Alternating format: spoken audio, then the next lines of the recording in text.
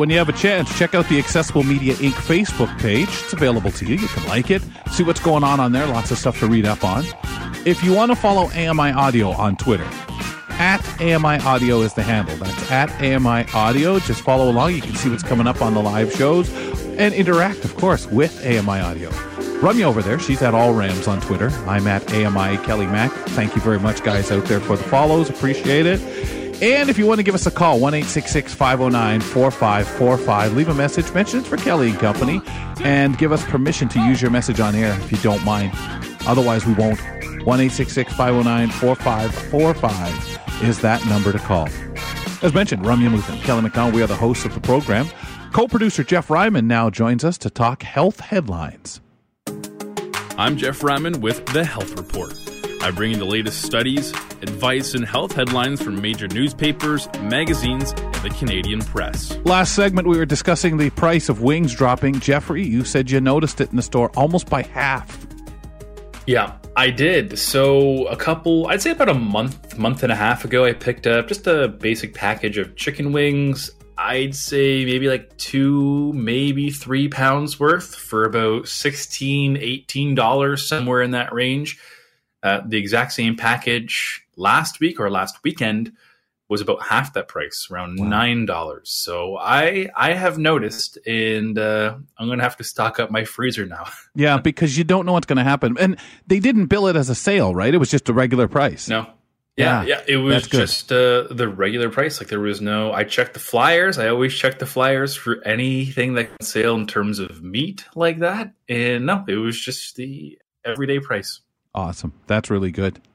Sir, where are we starting today? Yeah, we can start with some food as well. If somebody brings you something, do you immediately ask for salt and pepper? Like, are you one of those No, people? No, quit it. Quit it. What the heck? Have you been meeting with a medium or something like that? And my mother reached out to you and said, Jeffrey, ask Kelly about his salt.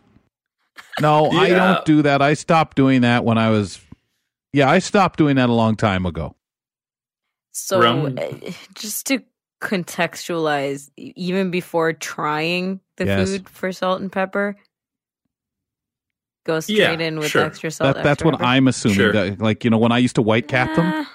Yeah, no, I would wait. Try not even one bite. Try a few bites first because I am trying to acclimate to eating less sugar. Okay, hold it. Both. So now you're doing that, but did you ever go through, just on my own curiosity? No, where you just I just used to cook with yes. so much salt anyways. Oh, okay. Like I just assumed stuff was salty. Yeah, my mom used to say to me when I was a kid that like I'd start putting the salt on. She'd say, I cooked with enough of it, don't!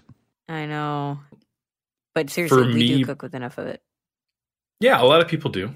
But for me personally, like after the meal has been brought to the table, you're just about to dig in. I'm like you, Rum. Like I will take a couple of bites. If it needs a little salt and pepper, then sure, I might add a little bit. But there are some people, like I have friends, some of my best friends just love salt. And obviously it's not good for you, but you can.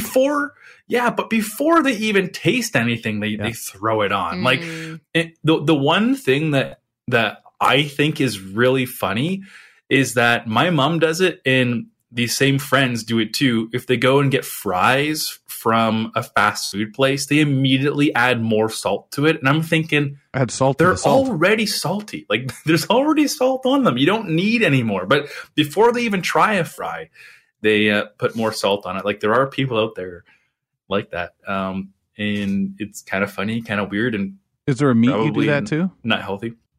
No, I mean, like Rum said, try it if it does need salt and pepper, which in my case is extremely, extremely rare. Like I usually throw salt and pepper in as I'm cooking. Exactly. Rarely, very rarely do I add any salt and pepper. Yeah, I don't add salt. Pepper. I don't add salt to anything I cook now because I figure it's got it if it's something I've bought. What I do is add garlic. Yeah, well, I mean, it's to fool me. Yeah, you can add other things, right? That is hopefully not making things worse. The thing with salt is most likely there's enough sodium in whatever you're cooking anyways, unless you've used absolutely all whole ingredients, no sauces, none of the packaged or canned or bottled stuff. And then you can assume that there's no salt in your food. And garlic powder, right? Yeah. Garlic powder. Yeah, not the garlic salt. Oh my gosh. Yes. Yeah. So there was a new study that says you may want to hold off on putting that extra salt on. Like, we all know we cook with salt. It's a given. Like, food definitely needs salt, even though some things don't necessarily taste salty after you've salted it. It's just how the world of the culinary arts goes. But there was a new study that said adding salt to your meal at the table is associated with a lower lifespan and a higher risk for early death. Now, this study looked at more than 500,000 people in the UK, and who responded to a questionnaire between 2006 and 2010 about their salt habits and the frequency in which they added salt to their food. So before you start revisiting all your favorite recipes, researchers were only looking at how much salt was added after the meals in question were cooked. So researchers found that followed up with participants about 9 years later and found that the more salt people added to their meals, the greater the risk of early death. However, those people consuming high levels of salt could lower their risk by eating more fruits and vegetables. So there is sort of a bit of a counterbalance to that. Furthermore, the American Heart Association recommends adults consume no more than 2,300 milligrams of salt per day, but notes the, quote, ideal limit is 1,500 milligrams per day. Consuming too much salt can raise blood pressure, which can obviously turn into heart disease, stroke, kidney disease. That is all from what the Heart Association did say. So, do we know what the average is? The average consumption? It doesn't say. It does not That's say what I'm afraid in of. this. I know it's really hard to track salt, especially from home cooking. Like, obviously, in a packaged food, you can track the macros. It tells you just how much salt is in one serving.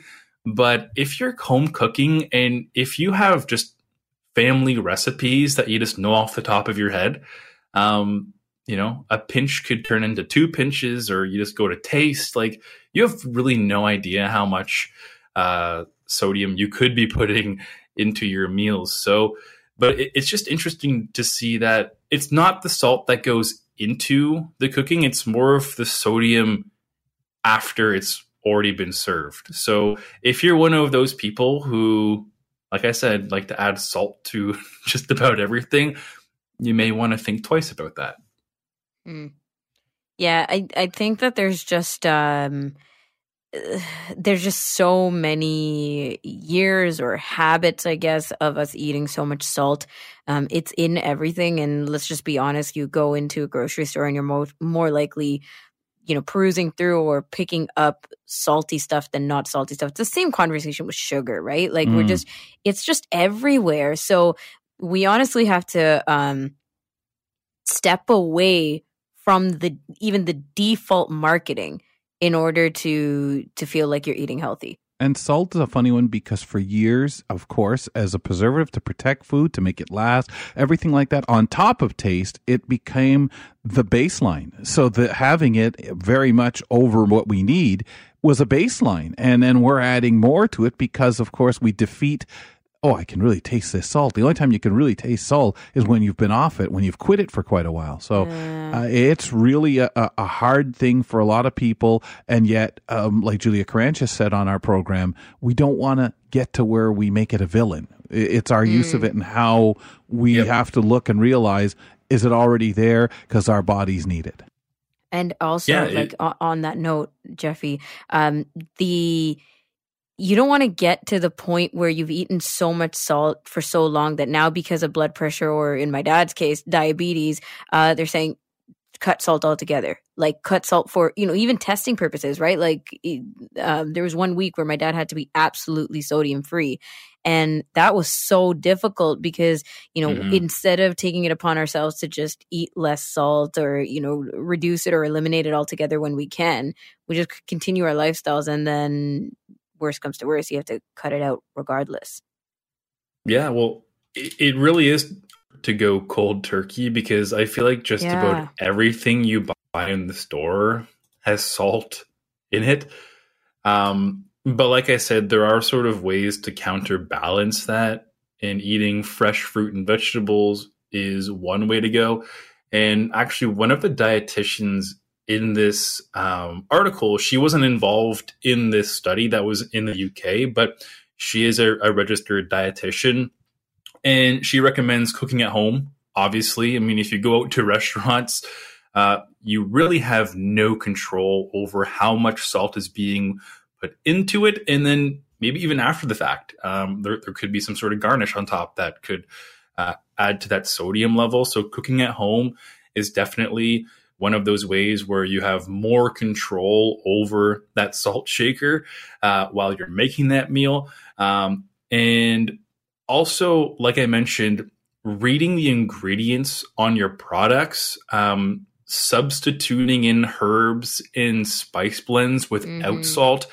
I think you guys sort of hit that already with, maybe instead of adding salt and pepper to your corn on the cob, maybe you just go with pepper. I mean, it still tastes great if you want to cut down on that sodium.